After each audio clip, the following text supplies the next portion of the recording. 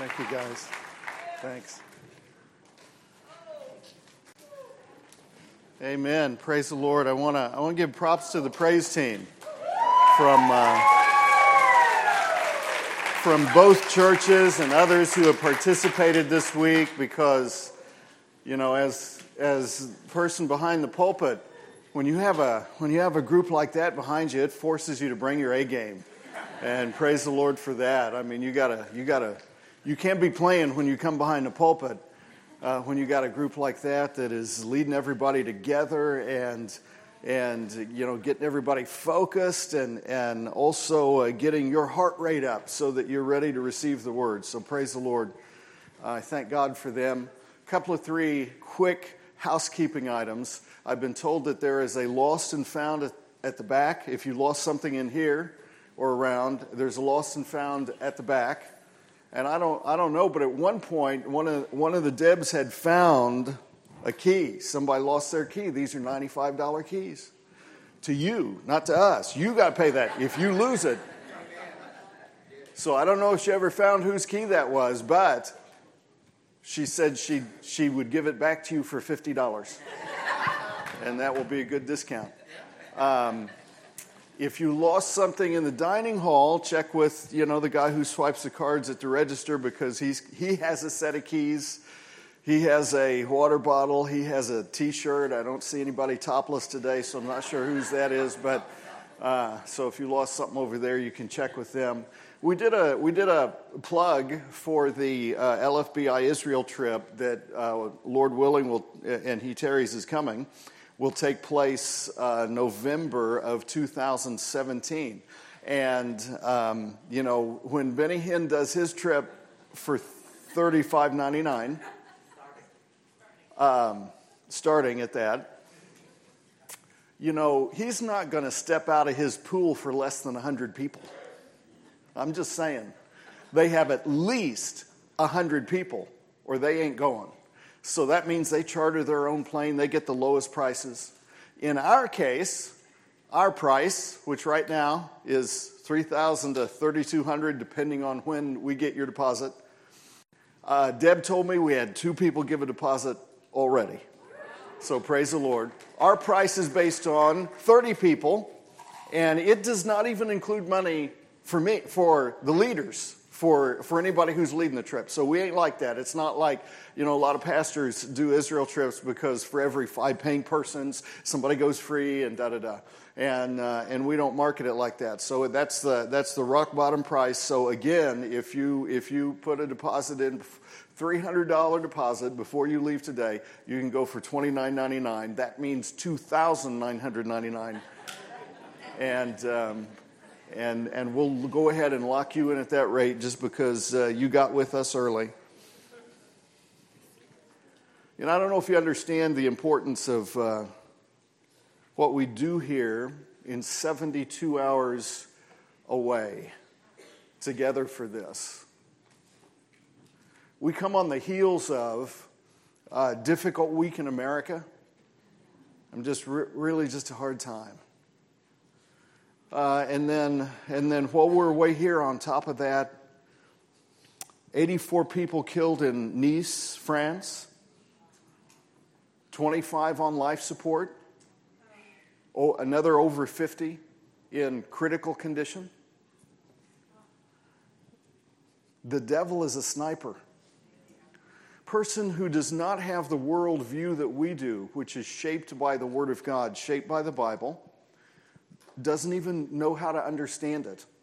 They don't know how to react to it. They don't know how to control it. They don't know how to take care of it. They have no idea. And they have no idea because they're still blind. Their eyes have not been opened to what God is saying through His Word to them. And so you have people being picked off by the devil before they can get a chance to hear the gospel of God's grace, before they can hear how they can trust in the finished work of Christ on the cross and get eternal life by putting their faith and putting their trust in Jesus. And yet most of the world of all the major religions, so Christianity and Islam and Buddhism and whatever, I mean, Christianity, the people, there would be more people who would say they are Christians than any other religion, and yet they don't know anything about Christ. We also gave a plug for Bible Institute and talked about some of the classes coming up this fall. So this next spring, in the spring semester, which will start in January, I'll take 8 weeks and we will go through the life of Christ. Because you cannot be Christ-like if you don't see what Christ was like. You can't be Christ-like. And so of all the major religions, probably more people say they're Christians than anything else, and yet they have no idea what Christ was like. Therefore, they are not Christ-like. They don't believe what he says when he talks about being the only way, the truth, and the life. They don't believe that, and yet they call themselves Christians. Jesus says he has the truth, he speaks the truth, he gives us the truth. They ignore the truth. They want to suppress the truth because the devil is a liar. The devil is an assassin. And you know what? In Malawi, so we've talked about making Mark's Lawi our Lawi, because right now it's his Lawi. We want it to be my Lawi. I want it to be my Lawi and our Lawi so we can go there. Because in countries like that, he doesn't, they've had an animist past in history, and it's not developed, and there are not resources, and there's corruption in the government. And what that means is there's high infant mortality. And with Malawi in particular, there is HIV and AIDS is epidemic. And so Satan can pick people off, destroy their souls without a whole lot of effort on his part because of the way history has evolved in those places. And we look back and say, well, what can we do? We're doing it. If we go to Malawi, we're doing it. If we are training the pastors who are there, then we're doing what we should do. And then you move further west and see what's happening in Europe and what happened in Turkey. So while we were here, while you were sleeping, while you were playing cards last night, or maybe you're more digital and connected like that. So while you were looking for Pikachu last night, because you have succumbed to the Asian conspiracy to take over this planet. So if you were looking for Pikachu, I laugh at you.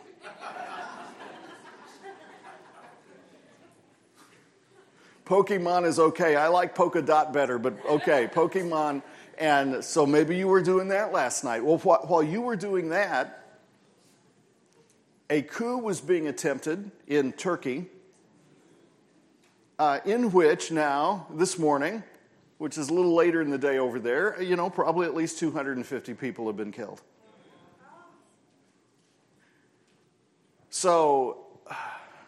So then you move further west to France, we see what happens there, and then you move further west here to America. So we don't have the endemic corruption and lack of resources and high mortality, high infant mortality rate and things like that.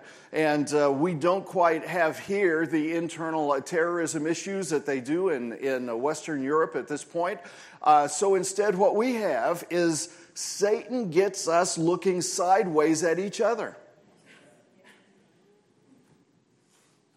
And he gets us to be suspicious about those who are doing the policing and those who are being policed. And so you have people shooting at the police. You have the police shooting people.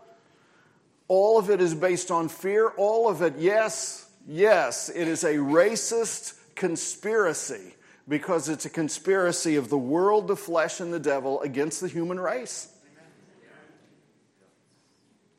And so people will ask and say, Alan, what can we do? What can our church do? We should do something. This is what we do. Because all you have to do is look around in here whenever Eric or Brandon asks you to stand up and find somebody and hug them, and all you have to do is look around. This is the solution right here. But this solution we have right here has to be taken out of here so that through the truth that Christ said He is and He gives us, we can unblind the eyes. We can unblind the minds of men and women to the gospel. So that, yes, in one sense they become like us, but really they become like Christ because they see what Christ is like when they see us. So if you have your Bible with you, get Judges chapter 6 in your left hand and 1 Timothy 4 in your right hand. And if you have a digital device, then bookmark it. Okay, Judges chapter 6, 1 Timothy chapter 4 is 1 Timothy 4 will be home base. Then we'll go to a number of other places as well. But the significance of what we do in here, the 72 hours away, we have to have this. We have to have this every year. We have to have these 72 hours away together. Every year, we need 72 hours at the beginning of the year as a focus on missions. And an opportunity to bring our churches together. Just like every Sunday, every first day of the week. Christians from Christianity's earliest ages have always met on the first of the week to come together to worship. First day of the week. Why? Because we need that every week. If we don't have this, then Satan, who is an assassin, but his main game in getting to that is deception.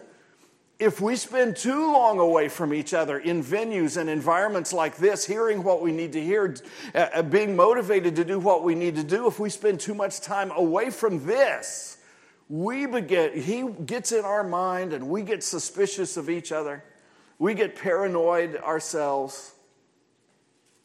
So we have the answer right here with us, and we are the answer when we go from here.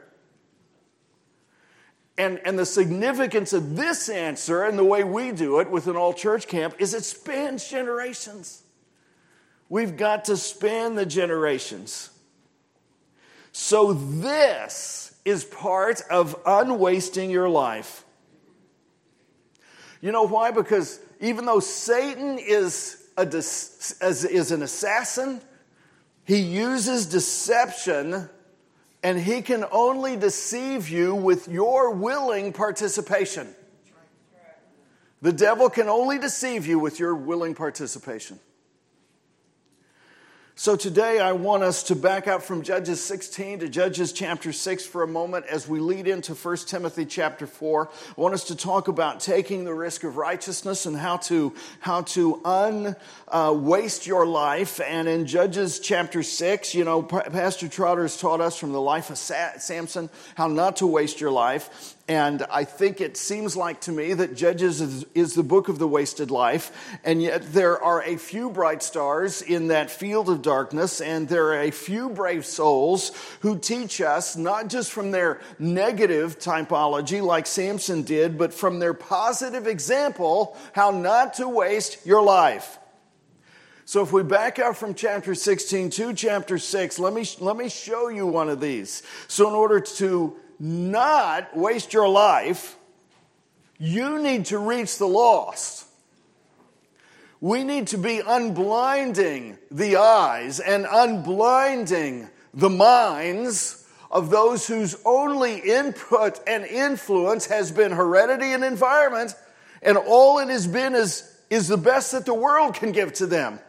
And the problem with that is what is happening, what's happening across this globe, in whether it's Malawi, in Turkey, in France, Or here in many places, what is happening is not a rational thing, it's a spiritual thing. It is spiritual warfare. And when you try and deal with demons in a rational way, you will always lose.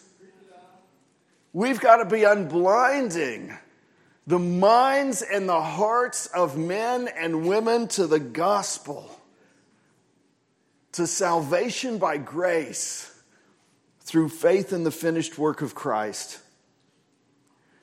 And so, in order to reach the lost, and here's where I want to start at this morning, we need to remember, some of us, go back and remember our lostness from which we came and understand the world of the people that God has for us to reach. So backtrack to the first 10 verses of Judges chapter 6, and you see Gideon and Israel spiraling together in this destructive cycle of disobedience, which results in one defeat after another. Judges chapter 6, verse 2, and the hand of Midian prevailed against Israel. And because of the Midianites, the children of Israel made them the dens which are in the mountains, and caves and strongholds.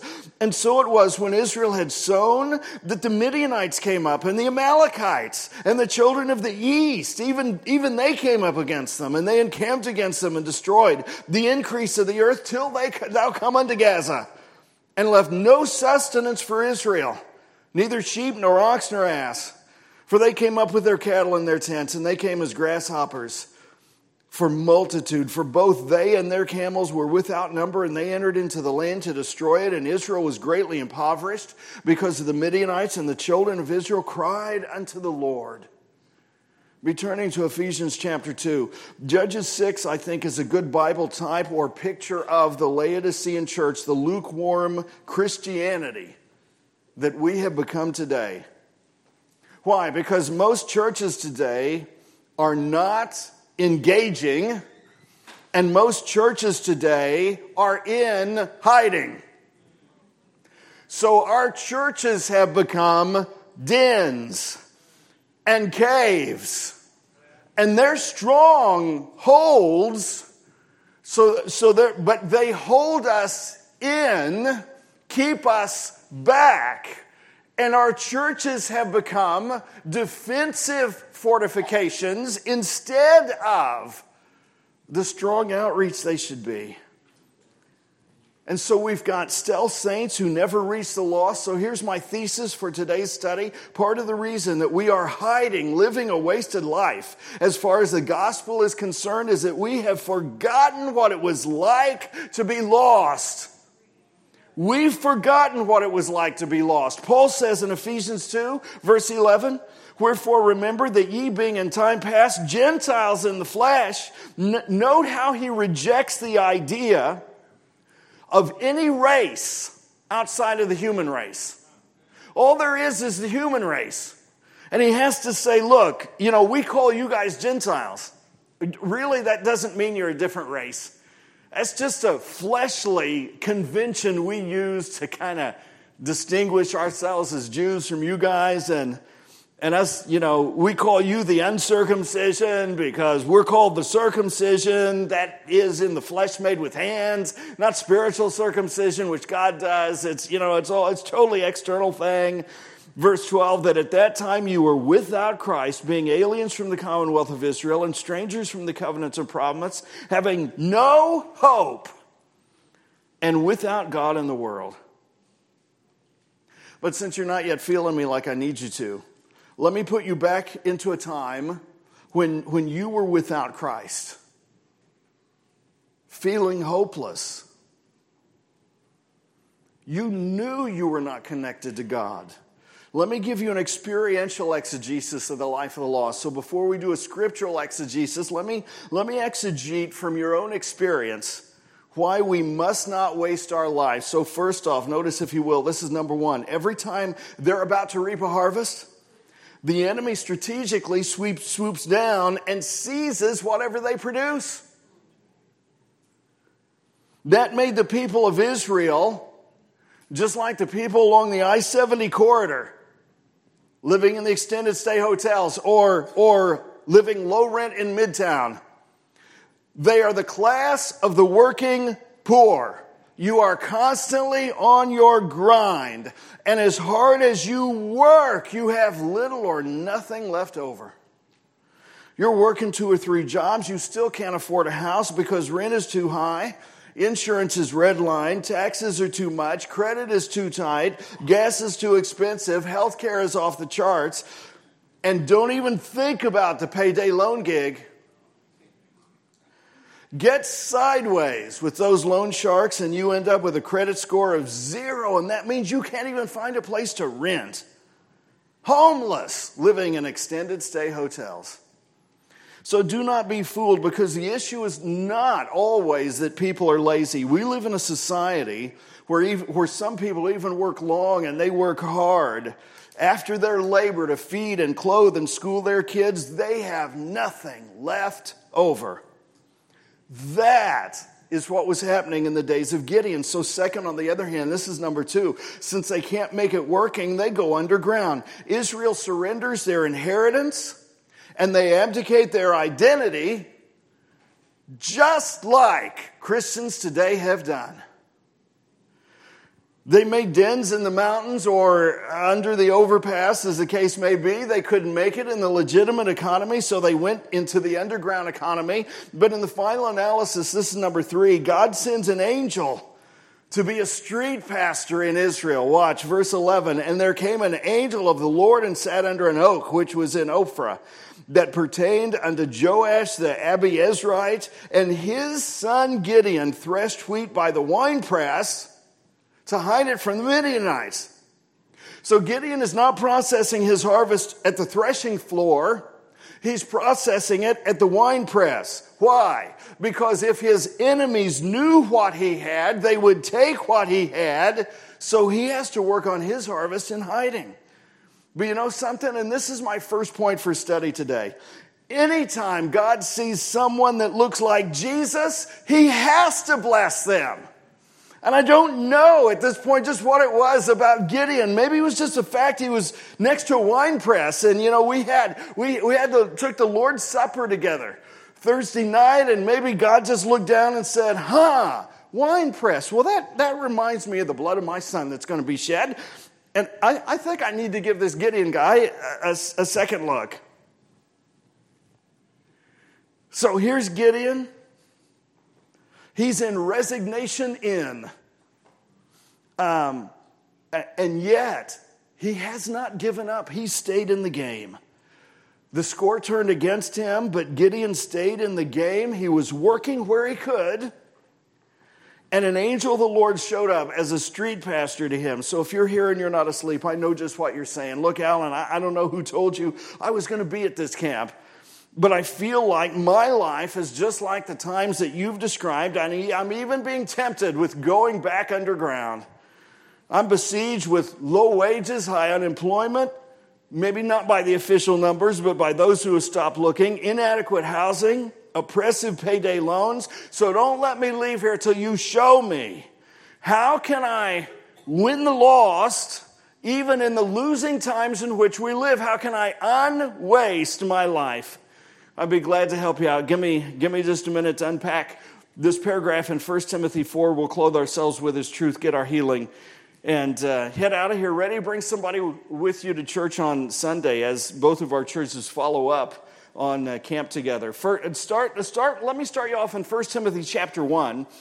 And then I'll take you to our text in chapter 4, where we watch an older man, Paul, encouraging a younger person, Timothy, to step out of hiding, stop wasting his life, take the risk of righteousness. So I want to give you just 5 things from this passage, 5 things that if all of our people did them,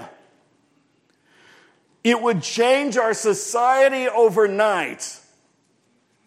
Now, we can't get all of Christianity doing this, but we can get us doing this. And it will change your impact. The impact God wants you to have through your life, it'll change it overnight. You know, when we first started this thing at Harvest, I called it All Church Camp, and because I discovered if I called it family camp, then if the whole family couldn't come, then nobody would come, and so it's an all church camp, and then that has almost come to mean all church is camp. So any of the, Living Faith Fellowship churches can feel free to show up, and that's cool, because if we could get everyone in our churches doing these 5 things after this weekend, it would bring the same type of victory that Gideon had over the Midianites, because this is how to start living an unwasted life. Stop wasting your life. Start doing these things. So anybody want to hear this, just say, don't hold back, Alan. Okay, I'll even take silence as consent, because it's just that important. Chapter 1 of 1 Timothy, verse 3. As I besought thee to abide still at Ephesus when I went into Macedonia, that thou mightest charge some that they teach no other doctrine. Teach no false doctrine. Teach only sound doctrine. Reteach what had been taught by the Apostle Paul. Make sure you hold fast to biblical authority and a faith-based view of the Bible. Why? Because aging teachers chasing their youth have lost their swerve. They lost their swerve. They can no longer get their sermonic swerve on because they've swerved aside to empty insights that Paul calls vain jangling. They want to out-teach the teachers who taught them, and so they go for this esoteric information that has nothing to do with your practical holiness. And because they capitulated on biblical authority, they have no Bible insight. And to cover up their lack of Bible insight, they put away faith, they depart from the faith because they lack, true biblical insight. And so they left the faith, actually for doctrines of devils and spirits that have seduced them, thereby making shipwreck of their once sailing ministry. Now turn to chapter 4, because that type of teaching created friction, it created frustration, it created a fracturing of the fellowship. So Paul writes to encourage Timothy, even as a young man, to start working the unwasted life and bring decency and order through sound doctrine. Chapter 4, verse 6. If thou put the brethren in remembrance of these things, thou shalt be a good minister of Jesus Christ.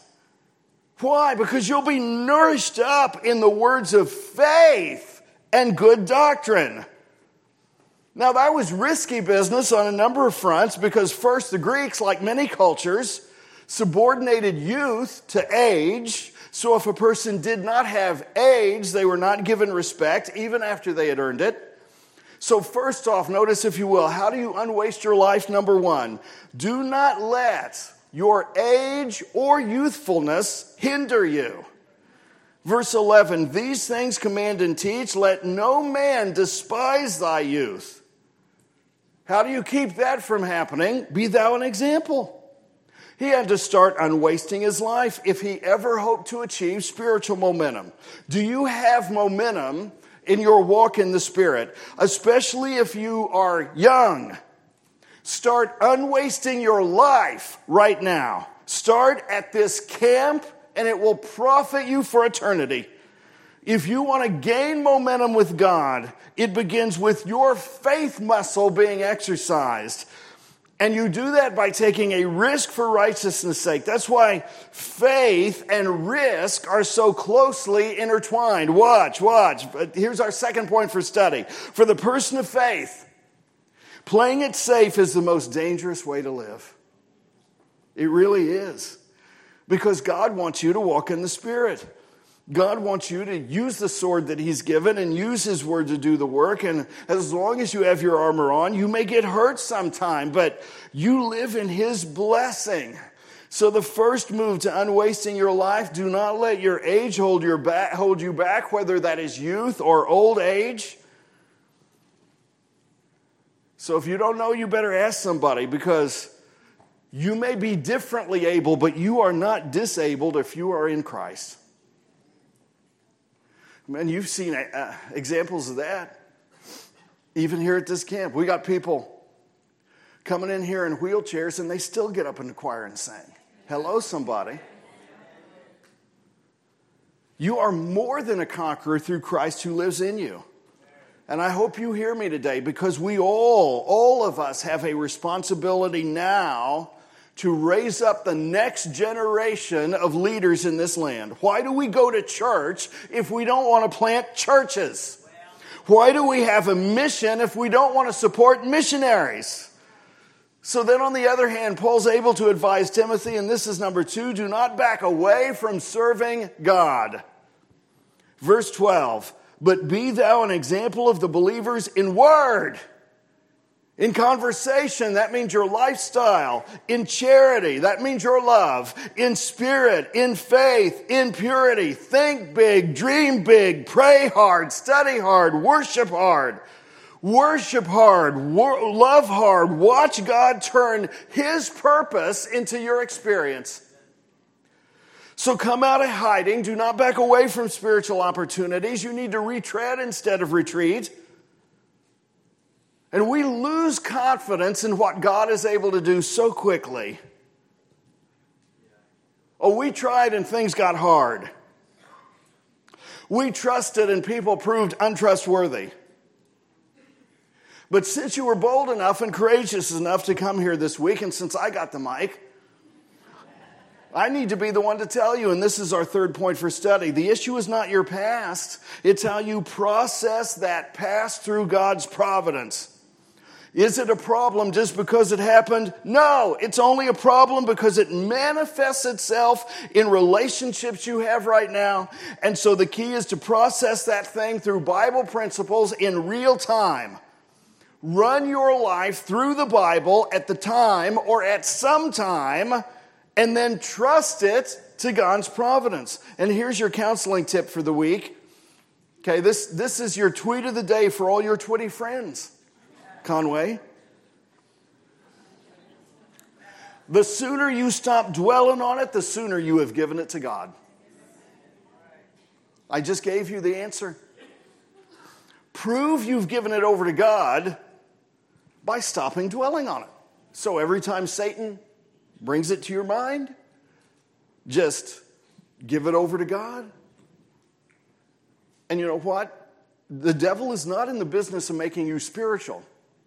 So as long as you keep acting spiritual, he'll stop messing with you. So his goal is not to see you get spiritual in your responses. So if you start giving a spiritual response on certain things, he'll stop using that thing to mess with you. Turn to Zechariah chapter 4. We live in a world where things fall apart, earthquakes happen, train wrecks happen. 2 trains run into each other head on. I forget how many people died in that one. There are meltdowns, put downs, and letdowns. People disappoint us. Friends betray us. We can't change it. We can't fix it. We can't avoid it. But just because it happened to you does not mean it has to define you. You are bigger than whatever they did to you. That's why the prophet Zechariah was so on point when he rhetorically asked in chapter 4, verse 10, "For who hath despised the day of small things?" What are you doing despising small beginnings? Big ministry starts with small opportunity. Start small, but don't stay small. Let me open a window on that word. The next time you see a mighty oak tree, you just need to remember something. That oak tree was once just a nut who refused to give up his ground. So faith does not reduce uncertainty. Faith embraces uncertainty. So here's our fourth point for study. The reason faith embraces uncertainty is because that is what affirms that you know God is in charge. So what's it going to be, bae? You going to trust God or not? Because if you're going to trust God at all, you're going to have to trust Him with all. If you don't trust Him with everything, you're not trusting Him with nothing. And you do that not just when you're up, but when you're down. Romans chapter 8, faith trusts God in the midst of uncertainty, because even when you don't know how it's going to work out, you do know, Romans 8:28, that all things work together for good to them that love God, to them who are the called according to His purpose. You are called to become part of an eternal purpose that God has. So in the heart of a crisis, trust God because you love God. And since you don't know when your next crisis is, you better know where you're at with God right now. Start unwasting your life. Back to 1 Timothy 4, then we're going to go to Psalm 32 real quick. How do you respond to suffering? Like Christ or like you were raised?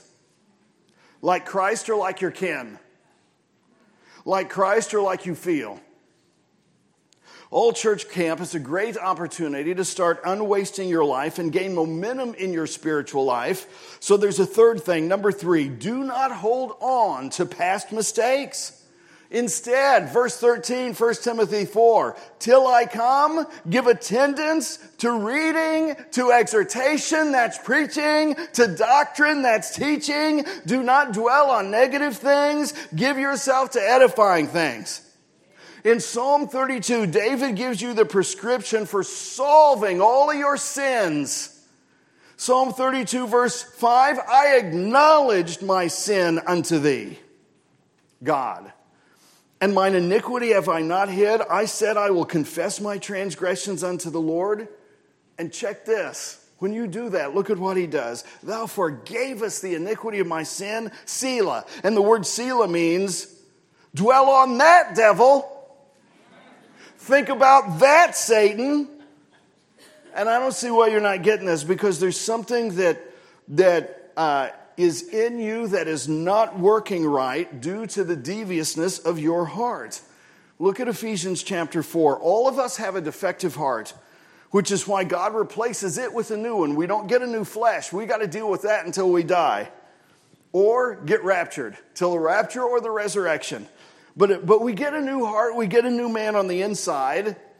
We are in Christ, and the Holy Spirit is in us. And so all of us have this dirty old man, which God replaces with a new man in Christ, because heaven has issued a recall. So when we bring what is wrong to God, he can fix it, Jesus. Just like he said, Ephesians 4, verse 22, that ye put off concerning the former conversation or lifestyle, the old man, which is corrupt according to deceitful lust. Be renewed in the spirit of your mind, that you put on the new man, which after God is created in righteousness and true holiness. That means you got to release in order to receive. Okay, Romans 6. You can't revise it, you can't relive it, but you can release it and let God redeem it. Release the old man, receive the new, or else you'll keep hiding. Stay silent, stay stagnant, and waste a good life by never risking anything for God. Romans 6:23, for the wages of sin is death. Release it! But the gift of God is eternal life. Through Jesus Christ our Lord, receive it. And that's my word for somebody. If you come to God and release your sin, he will not just forgive your sin, he will give you his Son. He will start changing your personality from the inside out. What are the areas of your past that are keeping you from moving forward with momentum? If you really want to step out and serve God, then number 4, do not ever quit without finishing. Now, I know you've been sitting here saying, Alan, I'm not that young, so I know you ain't talking to me. All right, let me come down on your row and get you, because you have to be a little bit older to be tempted with quitting too soon. Abraham was 100, Sarah was 90. The assessment of the sacred text was that they were as good as dead, and yet they kept believing the promise of God, and their faith brought fulfillment to pass. So 2 things, and then I got to let you go. Letter A, dream God's incredible dream. Back in 1 Timothy 4, verse 14, neglect not the gift that is in thee, which was given thee by prophecy with the laying on hands of the presbytery. God spoke some word over you when you were younger. Time went on, things changed. You gave up, but God never did. And second, letter B, chart God's unlimited direction. Verse 15, meditate upon these things. Give thyself wholly to them, that thy profiting may appear to all. Do you want to get unwasted? Then go out for God unlimited. Use your mind, meditate, use your resources, give yourself wholly. Use your life experiences. Give yourself. Do not sit around waiting for osteoporosis to set in. Chart your direction for God's unlimited destination, and then the final analysis, and then we'll let the kids come in and sing to us. This is number 5. Do not miss God's eternal purpose. Verse 16, take heed unto thyself and unto the doctrine. Continue in them, for in doing this thou shalt both save thyself and them that hear thee.